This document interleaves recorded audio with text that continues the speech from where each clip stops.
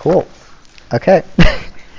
So before we begin, I'm just going to pray for us, just that the Lord would be speaking through me, and that it's not just me talking. Dear Lord, I thank you for this night. Lord, I thank you for everyone here, that we can fellowship together, that we can worship together. Lord, just thank you for the gift of music. It's such a blessing to be able to sing in praise of you. And Lord, I just pray that you would bless this time we spend in the Word together. Lord, please help me to be representing your Word accurately and faithfully, God. Please work through me. God, I don't want it to be my words, but I want them to be your words. In Jesus' name, amen. All right. So I'm going to be teaching out of 1 John, kind of going all over the book. But specifically, I want to read, just to start us off, 1 John chapter 5, verses 1 through 5. So if you guys are able to turn there. And it says, "Everyone who believes that Jesus is the Christ has been born of God, and everyone who loves the Father loves whoever has been born of him. By this we know that we love the children of God, when we love God and obey his commandments. For this is the love of God, that we keep his commandments, and his commandments are not burdensome. For everyone who has been born of God overcomes the world, and this is the victory that has overcome the world, our faith. Who is it that overcomes the world except for the one who believes that Jesus is the Son of God?" All right. So 1 John was written in John's old age to a group of churches in Asia Minor. And these churches had just experienced a lot of false teaching that was going through. And we don't know exactly what it was, but what we do know is that this false teaching was specifically attacking the incarnation, attacking who Jesus was. That they were claiming that Jesus did not come in the flesh, that Jesus was not fully God, fully man. And that has really serious ramifications for what the gospel says, because if Jesus is not who he says he is, if Jesus was not fully God, fully man, then his work on the cross is not enough for salvation. And so that would lead these people to add stuff to the gospel or take stuff away from the gospel and make it more about what you do or what you can achieve in your life. All right, and so that's just kind of some background to this. And so, why John's writing. And John is writing this to these churches because they'd had these false teachers, and a lot of these false teachers had left the church, and they'd probably taken some people with them. And so the members of these churches that were remaining were worried, they were confused. A lot of them probably wondered if they were saved or what the true gospel was, because there was this false teaching that was mixing up, so they needed to hear the truth. And so John writes to comfort them, to assure them of the truths of the gospel, and also to assure them of their salvation, that they had stayed true to the word of Christ, stayed true to the gospel. And so, how does this apply to us is, this is something that we also experience. We also can struggle knowing, am I saved? Is this my faith truly real? And also, what is the basics of the Christian life? How do we live if we are saved? And so John writes this letter, and he's seeking to instruct this church on what the Christian life looks like, what the Christian life is based on. And based on what he's writing here, he also says someone whose life looks like this, someone who's living for Christ in this way, they are saved. They're demonstrating the work that Christ has done in their heart already. All right, and so the way he does this is he has three kind of main themes that he's going through. If you guys remember when Luke went through 1 John several years ago, Dole, you guys remember that? D-O-L. Those were doctrine, obedience, and love. These different tests that John writes about, that someone can examine their life and see, this is how Christ has worked in me, and this is how this has affected me in my life. All right, and so I did not do slides, unfortunately, but I'm going to try and let you guys know when I'm going to a new topic. So hopefully that helps out a little bit. All right. So the first test that John talks about is this test of doctrine. So, why does doctrine matter? Well, I looked it up on Google. Of course, Google Dictionary. You can just do this word definition. And so, according to Google, the wisest source apparently, doctrine is a set of beliefs held and taught by a church or other group. Which, that's a pretty good definition. And we would probably use a similar one, but we would say that in the Bible, the way when we talk about doctrine, we're talking about the set of truths taught in the scriptures about Jesus, about the gospel, about God, and about man and how we relate to him. It's a set of truths. And that's what we base our entire lives around, is the truth. And John starts right out of the gate talking about this. Remember, he had been writing to counter what these false teachers were saying. And so he starts right off in chapter 1, that which we had heard from the beginning, which we have heard, which we have seen with our eyes, which we had looked upon and touched with our hands, concerning the word of life. The life was made manifest, and we have seen it and testified to it, and proclaimed to you the eternal life, which was with the Father and was made manifest to us. Right? So he starts right off explaining where these false teachers had gone wrong. They were teaching that Jesus had not come in the flesh. And John says, I was there. Me and the other disciples, we were there. We saw Jesus. We didn't just see him. We touched him. We lived with him. He was with us for 3 years. They spent time with Jesus. John is saying Jesus was not just some spiritual being. He was a man. He lived with us like a man. And why does that matter? Why does it matter that Jesus came as a man? Well, in order so you guys know the story of the gospel, right? We sinned, right? At the very beginning, and now we have this sin nature in us now. We've rebelled against God. And why does that matter? Because God is our creator, and he has the right to make the rules that govern our lives. And so in our rebellion, we were cut off from God, and so we deserve punishment from God. We deserve the wrath of God on us. But, this whole story of the Bible, God sends the Messiah. He sends Jesus to live as a man. And this is because in order for man's sins to be paid for on the cross, a man has to pay for that. That's one reason why the animal sacrifices weren't able to actually save people, is because the animals have no way of paying for a man's sin. They're just a picture of what's to come. And so Jesus had to come as a man and live as a man. Another reason he had to come as a man is because he had to live out the life that God had commanded for men to do. When Jesus lived, he fulfilled the entirety of the law, and he lived perfectly. And so when he died, he was able to substitute himself for us. And Jesus also had to be fully God as well, because in order for our infinite sins to be paid for, the infinite wrath that we deserved, only an infinite God can cover that. And so Jesus has to be fully God and fully man in order to pay for our sins. And John says he was that, and Jesus was able to do that in his life. He was fully man. He lived like us. We were able to touch and see him.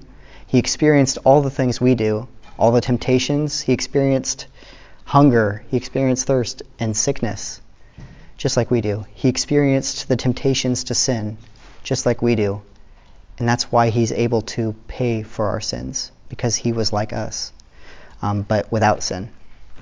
And so John starts out explaining this about God and about Christ. And so another thing that is important about when we talk about doctrine is this is truth. This is the gospel, right? How does this affect whether a Christian can know if they're saved or not? Well, a true Christian is going to trust in the truth of the gospel, in these doctrines about Jesus. And one of the most important ones as it comes to salvation that John talks about, and it's also talked about a lot by the Apostle Paul, is Jesus' work is completely effective, is completely sufficient. Sufficient sounds so wrong to say that Jesus' work is sufficient, because the way we use the word sufficient now is like, oh, it's just barely enough. It's sufficient to get you this much, But when we talk about Jesus' work being sufficient in the Bible, we're saying it's more than enough. It completely covers everything. I'm just going to flip over to Colossians chapter 2 really quick.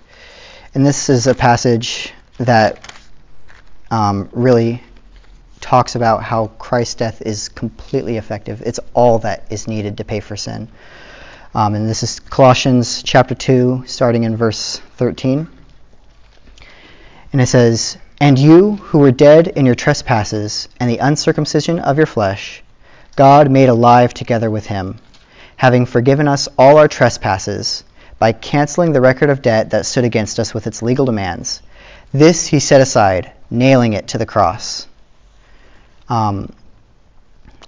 Jesus' work is all that is needed for salvation.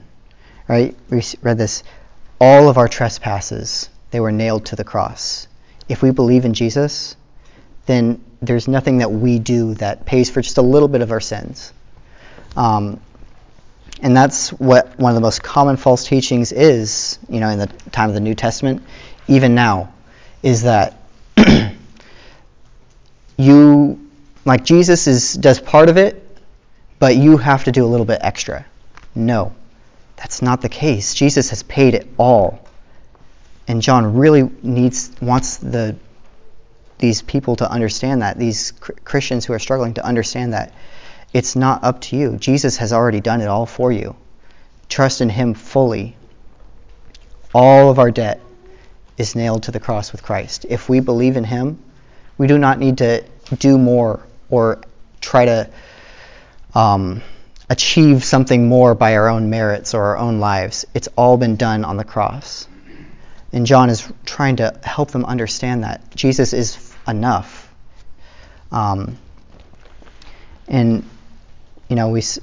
It's important to understand also, we talked a little bit about how Jesus saves us. And so John talks about two specific actions that Jesus did here. So he says in chapter 1 that the blood of Jesus, his son, cleanses us from all sin. That's in verse 7. So if we walk in the light as he is in the light, we have fellowship with one another, and the blood of Jesus, his son, cleanses us from all sin. So the first part of salvation John talks about is that Jesus cleanses us. We were dirty, sinful. It's kind of like if you hear the stories in the New Testament of the lepers, right? They had this disease, and they could not be in society. They had to stay away from people. Whenever they got close to anyone, they had to call out, "Unclean, unclean," because they had this contagious disease. And just like that, our sin makes us unclean. We cannot go into the presence of God.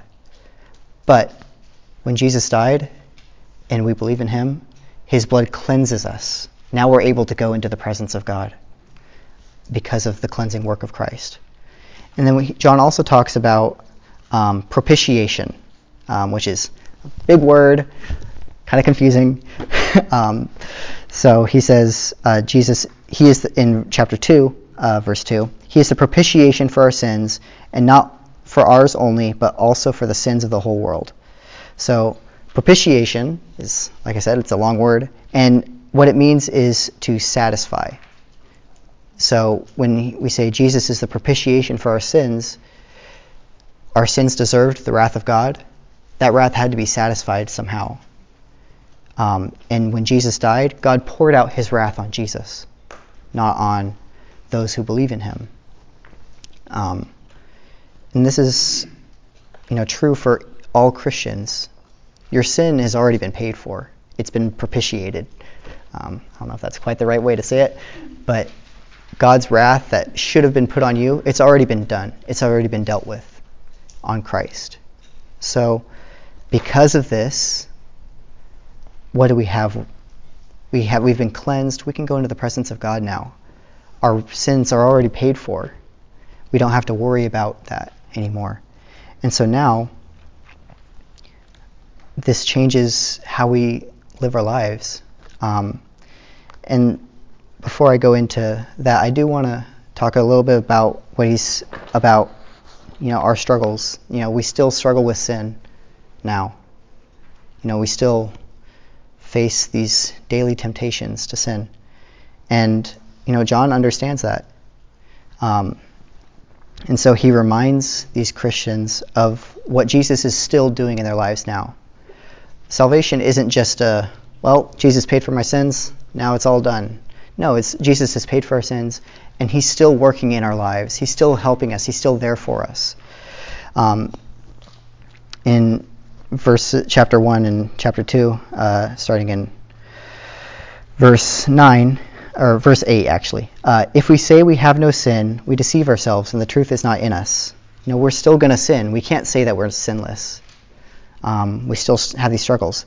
But if we confess our sins, he is faithful and just to forgive us our sins and to cleanse us from all unrighteousness. If we say we have not sinned, we make him a liar, and his word is not in us.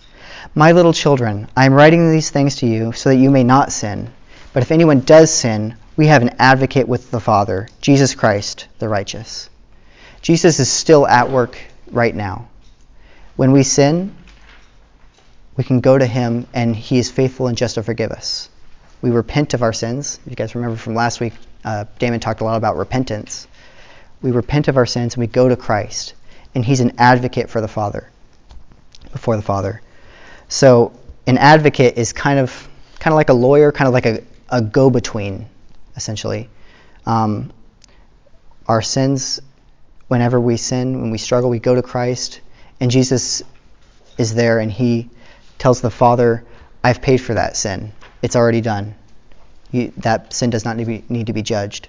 And this doesn't mean that the Father is looking for ways to judge us for our sins. The Father is fully supportive in this role that Jesus has as our advocate. It's a bit confusing how the Trinity works. I don't understand it fully, to be honest.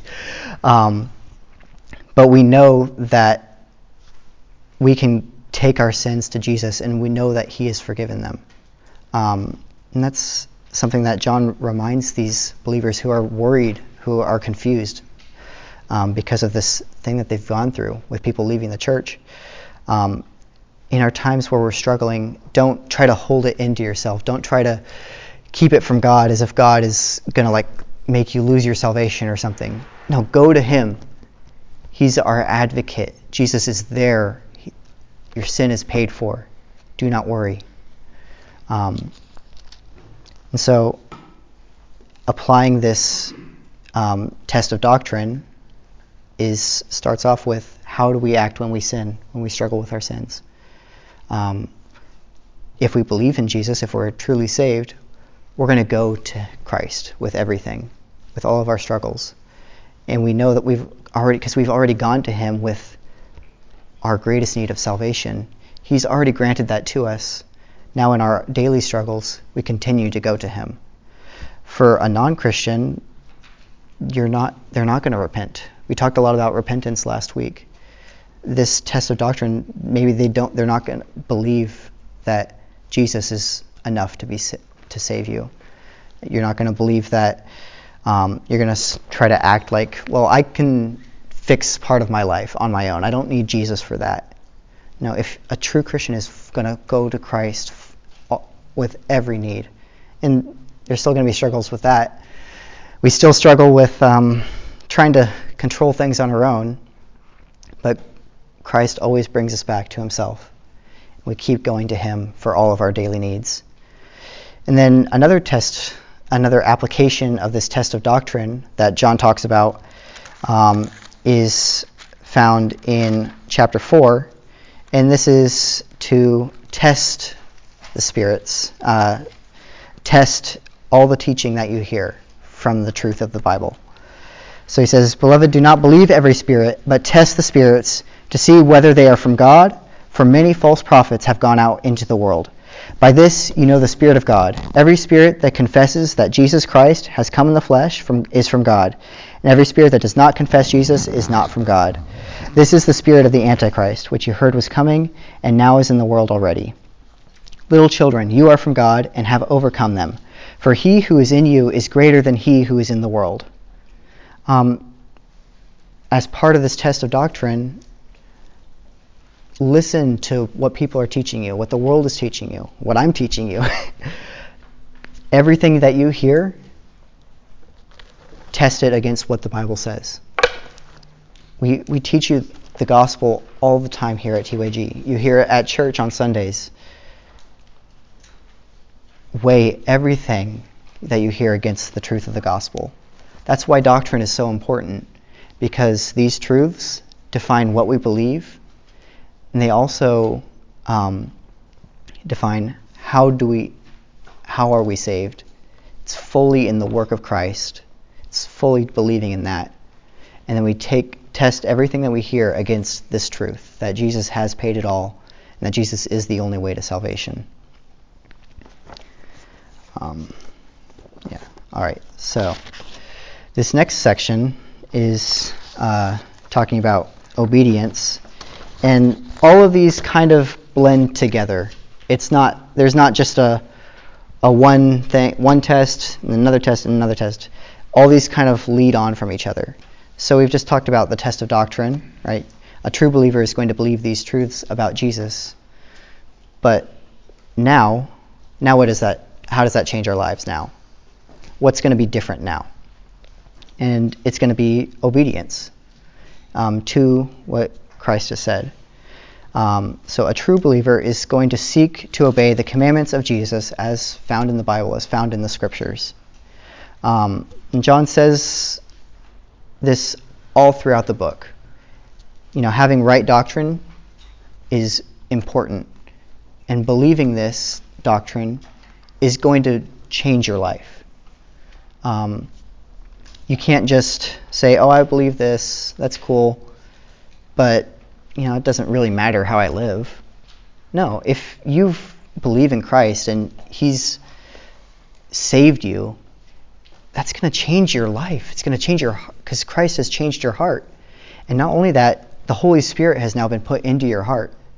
Now we can live for Christ. We can live in a way that is honoring and glorifying to Christ. So, starting in chapter 2, John talks a little bit about obedience in the life of a believer. So he says, and starting in verse 3, "And by this we know that we have come to know Him, if we keep His commandments.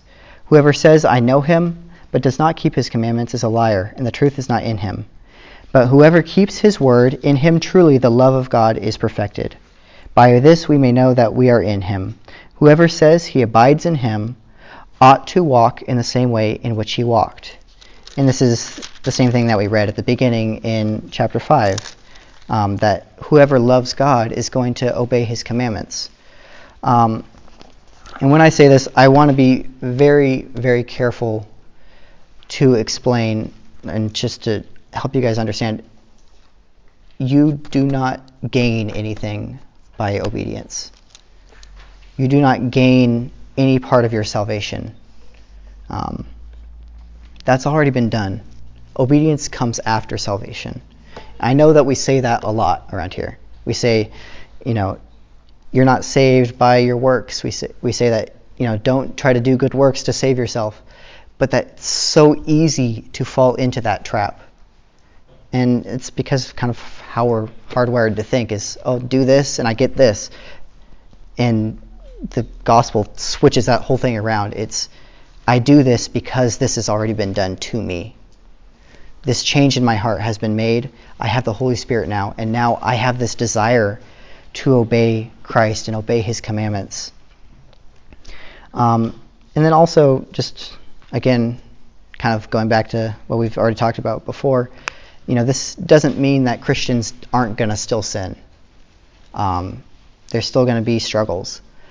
But there is a difference in the life of a non-Christian and a Christian in how we sin. how we struggle. So in chapter 3, verses 4 through 10, he says that everyone who makes a practice of sinning also practices lawlessness. Sin is lawlessness. You know that he appeared in order to take away sins, and in him there is no sin. No one who abides in him keeps on sinning. No one who keeps on sinning has either seen him or known him. Little children, let no one deceive you. Whoever practices righteousness is righteous as he is righteous. And so John here talks about what he calls a practice of sinning, or keeping on sinning. And this is going to be something that's going to be a difference between a non-Christian and a Christian. Is a non-Christian is going to live their life, they're going to keep sinning, and maybe they're going to feel sorry for their sins, kind of all the way back to what Damon was talking about last week with repentance. Maybe you're going to like Judas, he felt sorry for his sin, but he didn't turn to Christ with that. He didn't turn to Christ with his struggle. He turned to himself and tried to fix it himself, and he ended up despairing because he couldn't fix it himself. And Christian, when you struggle with your sins, where do you turn? Turn to Christ. Because, right, we just read here, he appeared in order to take away sins. You've been cleansed, right? That doesn't mean that you're not going to keep sinning, but it does mean that how you respond to your sin is going to be different than how a non-Christian responds to sin.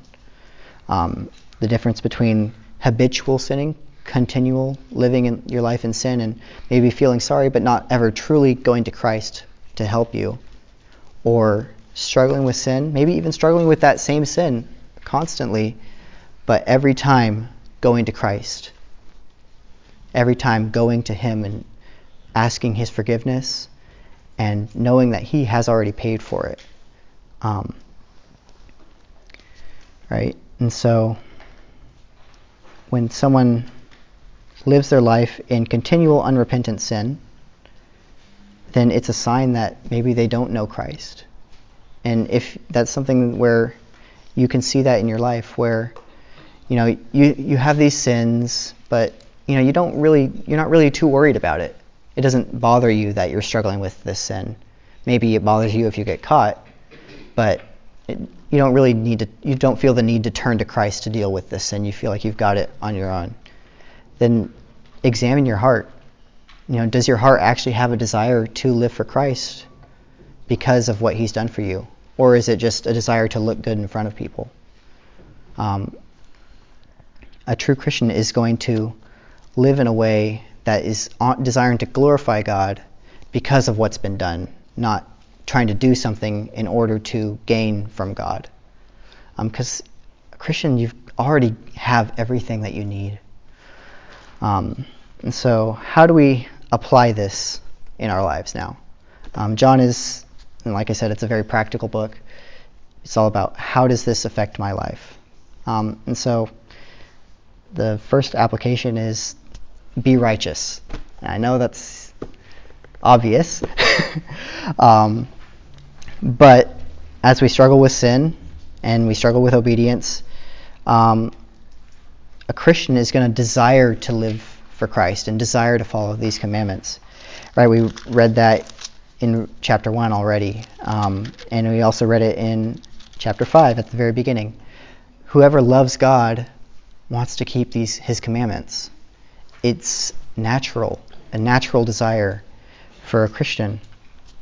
And also, I do want to say too, it's not unkind or unreasonable of God to give us these commandments, to give us these things to obey. Actually, it's a blessing and an honor for us to be able to do that. God is our creator, and he gave us a way to live that honors him and glorifies him. God designed us to have a relationship with him and to be obeying him and doing these things so that we can worship him and grow that relationship with him. These commandments aren't don't do this, do this, do this, do this, so that maybe you can have a relationship with God. It's, no, I've already got a relationship with God. I want to show him my love by obeying him. And so seek to do that. Seek to live righteously because of what Christ has done for you. And then, again, just remember that Christ is your advocate, because you're going to still struggle with sin, right? But Jesus is there to help you. He's there to help you obey these commandments. Remember, he sent us his Holy Spirit, who's inside of us now. We are able to live for Christ because of what he's already done for us. All right. So this final one is the L in dull, is love. So, we talked about, okay, we've got the doctrines, and then because we believe the doctrines, because we believe that Christ has saved us, now we're going to want to obey Christ. And so love is, how do we obey Christ? And when we talk about love, we need to start at the beginning, at the source of love. What is love? So if we go into chapter 4, John just writes this amazing section just talking about the love of God. And this is where we really need to start when we talk about love. So he says, Beloved, starting in verse 7, Beloved, let us love one another, for love is from God, and whoever loves has been born of God and knows God. Anyone who does not love does not know God, because God is love. In this the love of God was made manifest among us, that God sent his only Son into the world, so that we might live through him. In this is love, not that we have loved God, but that he loved us, and sent his Son to be the propitiation for our sins. Beloved, if God so loved us, we also ought to love one another. No one has seen God. If we love one another, God abides in us, and his love is perfected in us. And then he continues on. By this we know that we abide in him, and he in us, because he has given us his Spirit. And we have seen and testify that the Father has sent his Son to be the Savior of the world. Whoever confesses that Jesus is the Son of God, God abides in him, and he in God. So we have come to know and believe the love that God has for us. God is love, and whoever abides in love abides in God, and God abides in him. By this is love perfected with us, so that we may have confidence for the day of judgment, because as he is, so also are we in this world. There is no fear in love, but perfect love casts out fear. For fear has to do with punishment, and whoever fears has not been perfected in love. We love because he first loved us. And this is just a beautiful passage talking about the love of God and the heart of God. And we can't talk about how we love, how we do this, without talking about how God has already done this for us. John says 3 times in there, we love because he first loved us. We love because he first loved us. And then how did God love us? Well, the love of God was made manifest among us in Jesus Christ, that God sent his Son to save us, that God loved us to send a way for us to be saved, to be cleansed. Because God didn't have to do that. God did not have to love us. We didn't deserve any love from God. We deserved wrath. But he sent his Son into the world to pay the penalty for our sins so that we could be loved by God, so that we could be saved and have this relationship with him. And, John summarizes a little bit what we talked about with doctrine, right? So we have come to know and believe the love that God has for us. What we believe is based on God's love for us, based on what he has done in our lives already. It's not anything about what we do. It's about what he's already done in us. So based on this, based on what he's done for us, that's going to change our lives. We talked about doctrine, we talked about obedience, but this is really the heart of the book. John spends so much time talking about love, talking about what God has done for us. And then he also talks about, well, what's this going to change in our lives? We talked about a little bit already. Well, it's going to make us want to understand more about Christ. It's going to make us want to believe in him, to be saved through his work. It's going to make us want to obey the commandments that Jesus has given us, to obey the desires that God has for us to live. And again, it's out of love. It's not out of obligation or out of a need to do this and do that to be saved. It's because we've already been saved. And I keep on stressing that because it's very easy to forget that. And so he's talking about love, and so he's just spent this whole section explaining what is love, what has God done for us, how has God demonstrated his love for us. So now, how do we live? How do we love? What does love look like in our lives? So, first thing is, don't love. Sounds confusing, right? So, turn with me to chapter 2, verse 15. And when I say don't love, I mean do not love the world. That's what John is talking about. Don't.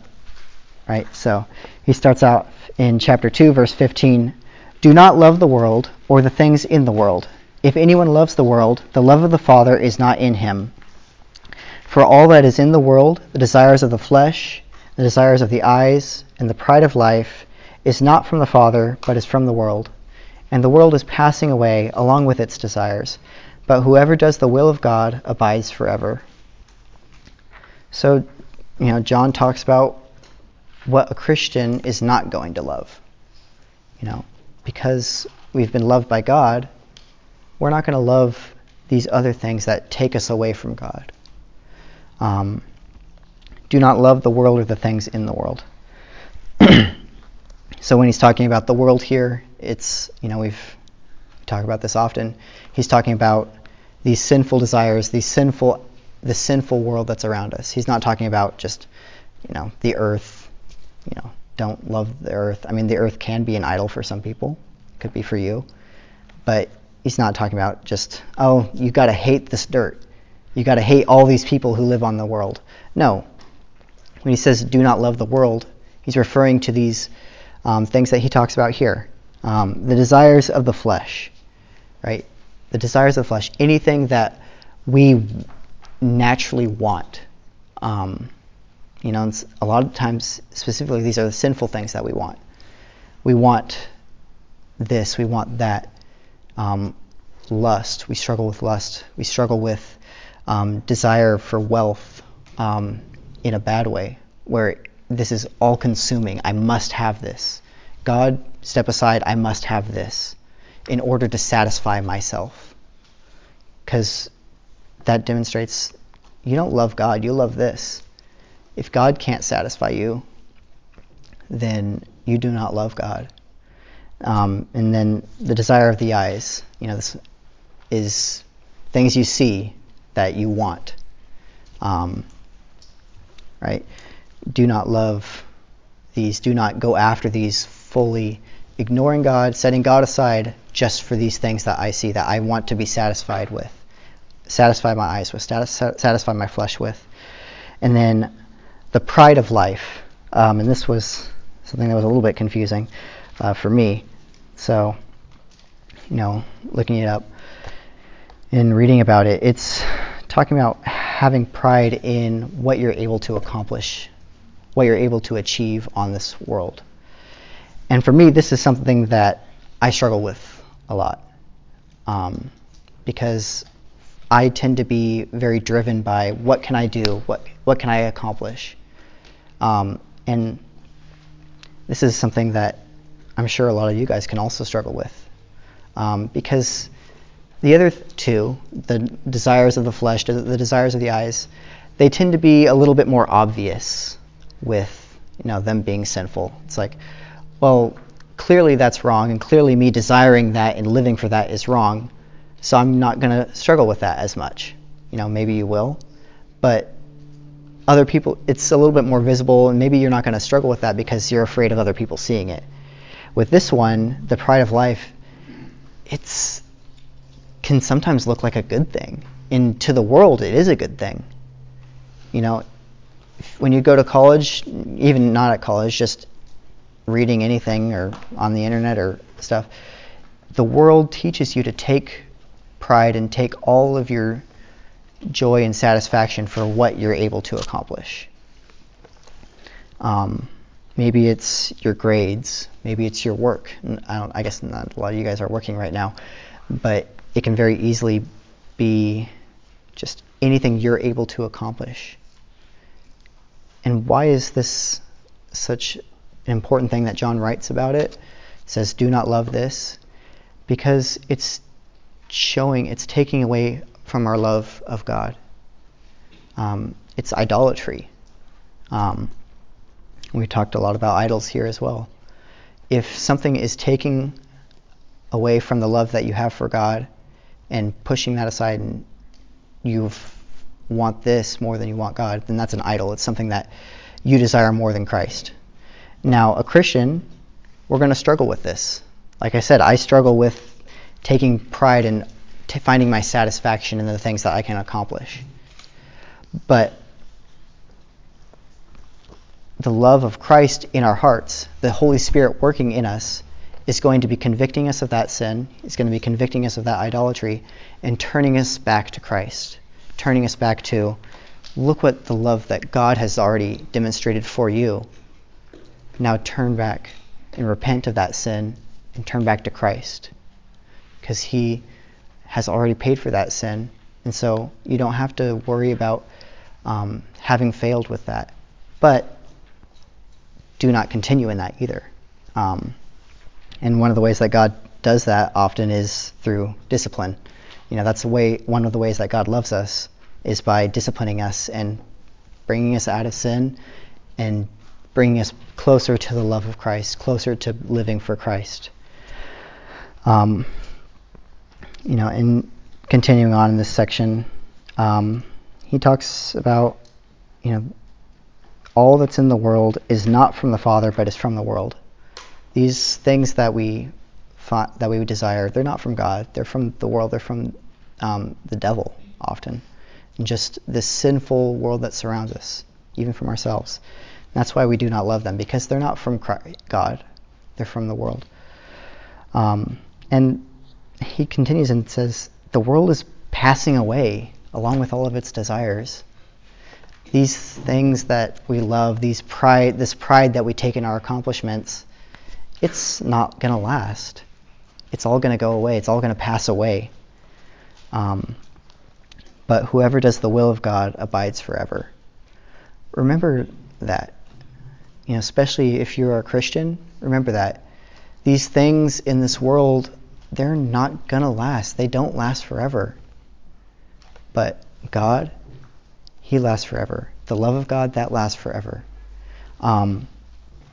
His work in you, eventually that's going to be completed, and you're going to be sinless. You're going to have a perfect body that's going to last forever if you believe in Christ.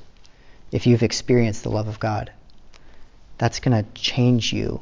It's going to change your desires away from this world that's passing away to the everlasting God.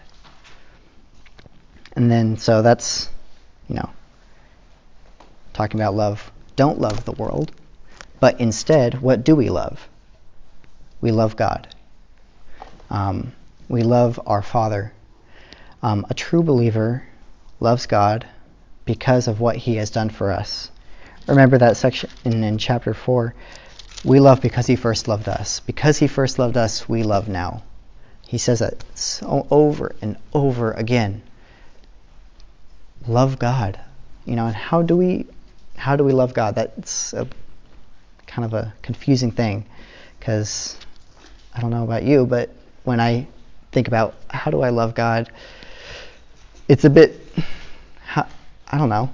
I try to imagine it and it's like, well, but God doesn't need anything from me. But I can't see God. I can't tangibly do something for God. So how do we love God? Well, he says in, as we've read before, whoever loves me will keep my commandments. If we remember, wait, no, not right there. Sorry. That is in, there it is. No, wait, hold it. What? I think I might have got the wrong one down. Sorry about that.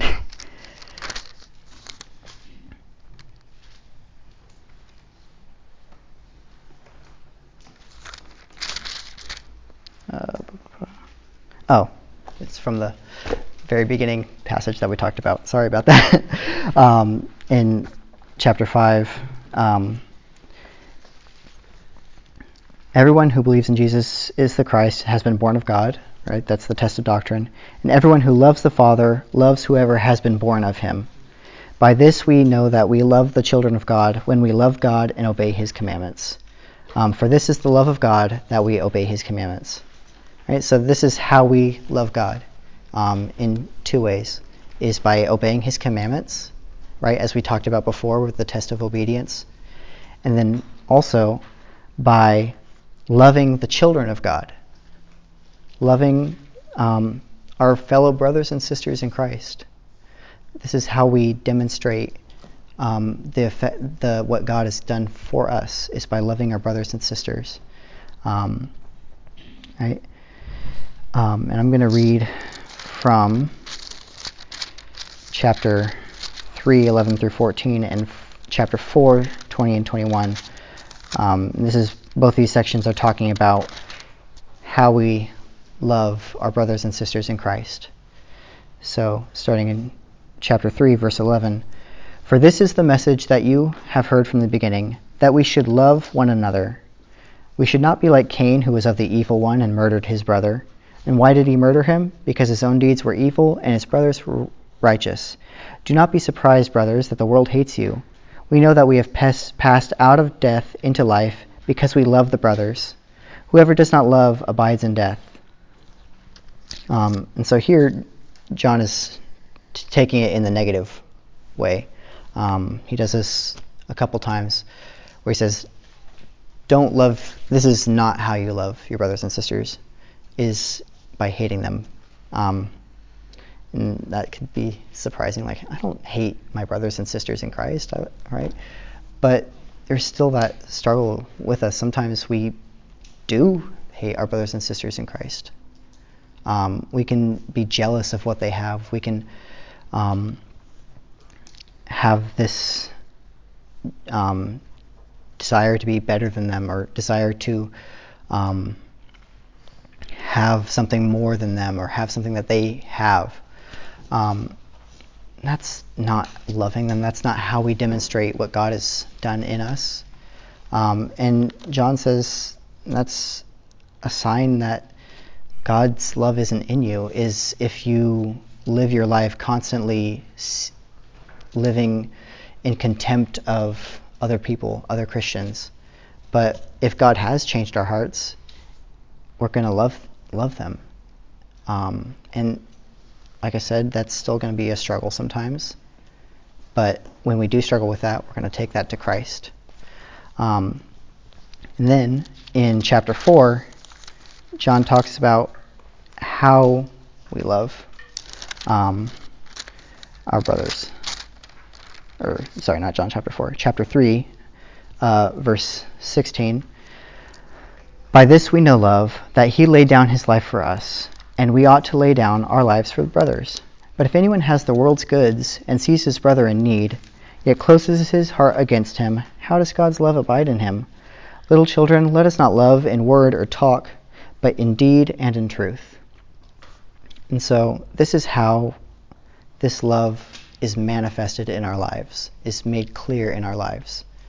And remember, again, we love because he first loved us. And so this is how we are going to present that love to our brothers and sisters. And John is practical here. He's very practical.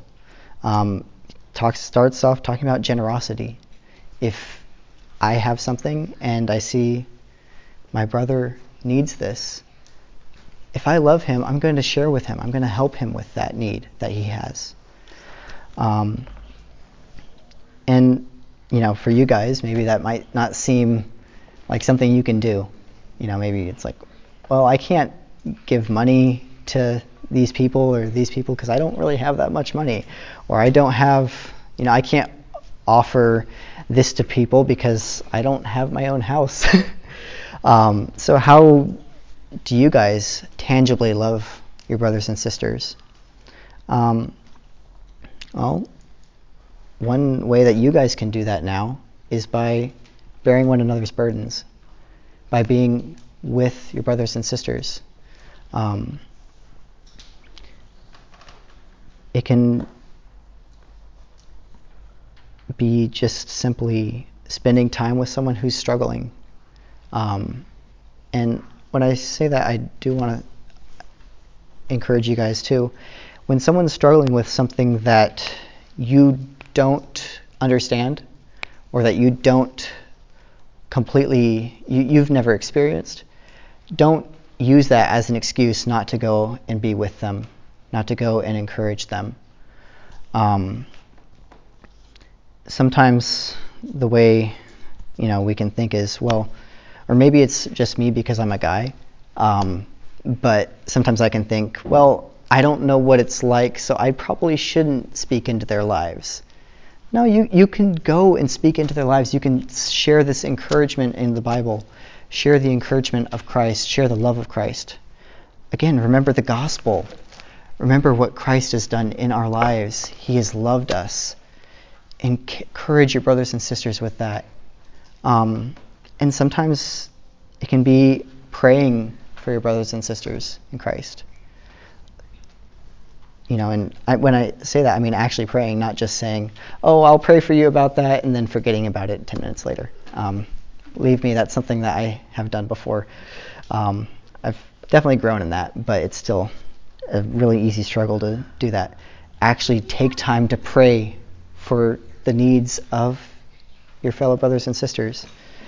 And I don't just mean the brothers and sisters here at TYG. Yes, I do mean them as well. But the whole church, we're all part of the body of Christ. Sometimes we can start treating TYG as like its own little thing and forget about all the other people who gather together on Sunday mornings and on weekday nights for community groups and other meetings like that. The church isn't just you and your friends. The church is a whole body of believers. Some of them are way older than you. Some of them are younger than you. Probably not too many, because a lot of you guys are pretty young. But love all the body of Christ. Don't pick out people who you're friends with, or the people who you think, oh, maybe they'll be interesting to talk to. No, the whole body of Christ needs you to be acting, to be working. That's why we say the body of Christ, right? Because some of you guys are, you're the hands. Some of you guys are the feet. Some of you guys are maybe the intestine or something. I don't know. But all of you are a needed part of the body.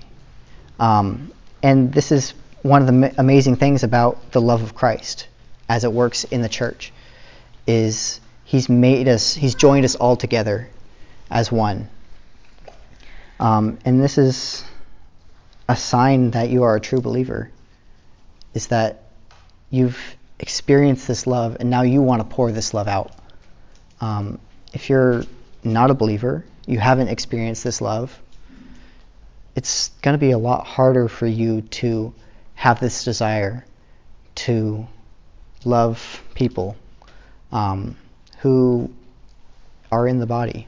Maybe it's not going to be as hard with your friends, but what about the old guy who sits in the back of the church and always wants to talk to you? I'm like, no, I don't.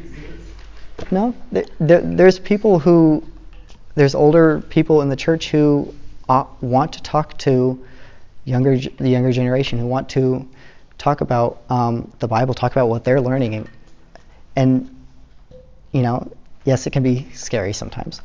Sometimes it can be worrying, but they're part of the body too, and God has given them to us to minister to, and them to minister to us. Don't neglect part of the body of Christ. Remember that all of us have been bought by the blood of Christ. We've all been cleansed, and we've all been made right with God. And so that's kind of the 3 tests, but I do want to talk a little bit about how we apply these. Right? So we talked about doctrine, obedience, and love. How do you know whether you are saved? Something that we talk about often is assurance. And that's one of the reasons John writes this book, is to assure these struggling believers that they are saved. And that's what we mean by assurance when we talk about Christian assurance, is how do you know if you are a believer? And this is something that is unique to Christianity, because all other religions are do this, do this, do this, do this, and if you do enough, then you can be saved. If you've done enough, maybe you can move into the next tier of spirituality.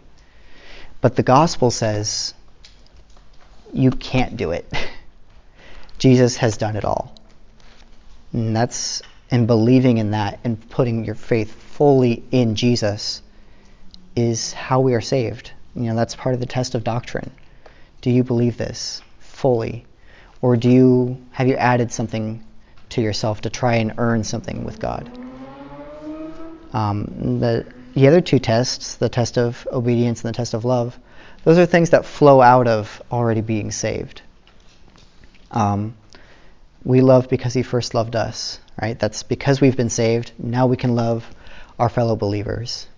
Why do we obey God? Why do we obey the commandments of Christ? Well, because he saved us, and now we want to obey him. Now we want to live for him because we want to glorify him. We're not trying to love to earn something with God. We're not trying to obey to earn something with God. And if you think, well, if you're trying to live your life in a way that is trying to earn something from God, examine that. Why are you trying to do that? Is it because you have this pride that is making you want to, say, Jesus, you're cool, but I think I can earn just that little extra 1% that I need? No, you cannot live like that. You must turn to Christ, turn to the gospel, trust in that only. And for those of you who are saved, who you can look at your life and you see, yes, I do believe that Jesus has saved me. Yes, I can see that the Holy Spirit has been working in me in how I love people, how I how I obey Christ. Then be assured. Know that you are saved. And I also want to talk a little bit about doubt. Because it's a very real thing. And there's often a temptation when you are struggling with doubt to not tell anyone about it, to hide it, to keep it to yourself. And actually, John talks about doubt right here. In chapter 3, verses 18, starting in verse 19, by this we shall know that we are of the truth and reassure our heart before him. For whenever our heart condemns us, God is greater than our heart, and he knows everything. Beloved, if our heart does not condemn us, we have confidence before God. There are times where your heart is going to condemn you, where your heart is going to tell you, maybe you're not saved. Maybe God, maybe you believe in this, maybe you believe this, maybe you see the fruit of the Holy Spirit in your life, but maybe it's not true in you. maybe God's not going to fully keep his promises to you. That doubt is real. And I know this because it's in the Bible, and I also know this because I've experienced it in my own life. Right after I graduated high school, I experienced just a wave of doubt in my life. And it started out, I don't really know how it started out, but I started thinking about what if God's promises aren't all the way true? What if, I see this in my life, but what if I'm not actually saved? What if this isn't enough? What if I need to do more? And that doubt just kept on coming in these waves. I remember having nightmares about it. What if I go to the throne, before the throne of God, and he says, "Depart from me, I never knew you." That was a nightmare that I had a couple of times, and it was terrifying. And at the same time that this was going on, I was learning a lot about the Bible, a lot about Christ through the DTP classes. And I was learning all this truth, and I was trying to apply it, and I was still struggling with this doubt. And I don't know when it started, I don't really know when it ended, but I do remember that the lowest point, or maybe probably just coming out of the lowest point, was we just finished in the DTP class. Tim was teaching, and Tim Inez went very late. I think he had gone till almost 10:30 that night. And I was driving home, and I remember just crying in my car. And you guys know me, I am not a very emotional person. But I just wanted to feel something from God, feel God's presence in my life, and just turning to Christ and asking him to help me, not to depend on myself. And God answered that prayer. He didn't answer it immediately. It was still a couple of months before God had helped me work through this.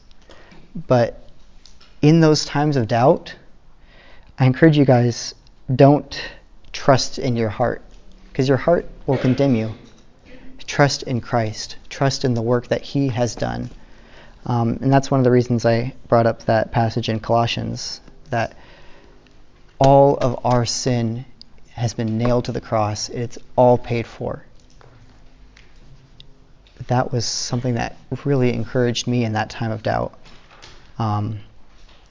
That I can't do anything to gain more with God. I can't earn God's love. It's already been done. God's love is fully on me now. I do not need to worry about that. But I'm sure some of you guys are probably going through those same doubts, those same struggles. I encourage you guys to turn to the Lord in prayer, and turn to the body of Christ. Turn to fellow believers. Satan uses doubt and tries to isolate you in it.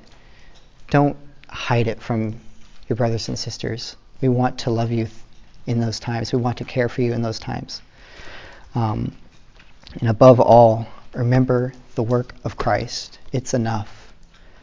If you're not a Christian, I encourage you guys to turn to Christ now. Remember, he's already done all the work. All we need to do is call out to him, and you will be saved. We talked about that in Romans multiple times. And if you are a Christian, rest in Christ. Rest in the truth. Don't try to earn something. Don't try to be something. Rest in his work. It's enough. And so with that, I'm going to close this in prayer, and then we'll get over to discussion groups. Dear Lord, thank you for tonight. Lord, I just pray that you've used this time for your glory. God, I feel like I could have done things so much better now. But Lord, I just pray that you have used it to bring glory to yourself. God, please just help everyone here to turn to you in times of trouble, Lord. For anyone here who is not a believer, who does not trust in you fully for their salvation, Lord, I ask you to change their hearts, Lord. Only you can do that. I can't, Lord, as much as I would like to. And Lord, for those here who are saved, who do fully trust in you, help them to rest in that. Help them not to do something to earn something from you, Lord. You've already paid it all. I'm going to just pray that you'd bless the rest of our night, bless the conversations that we're about to have, and just, Lord, help us to live the rest of this week for your glory. In your name, amen.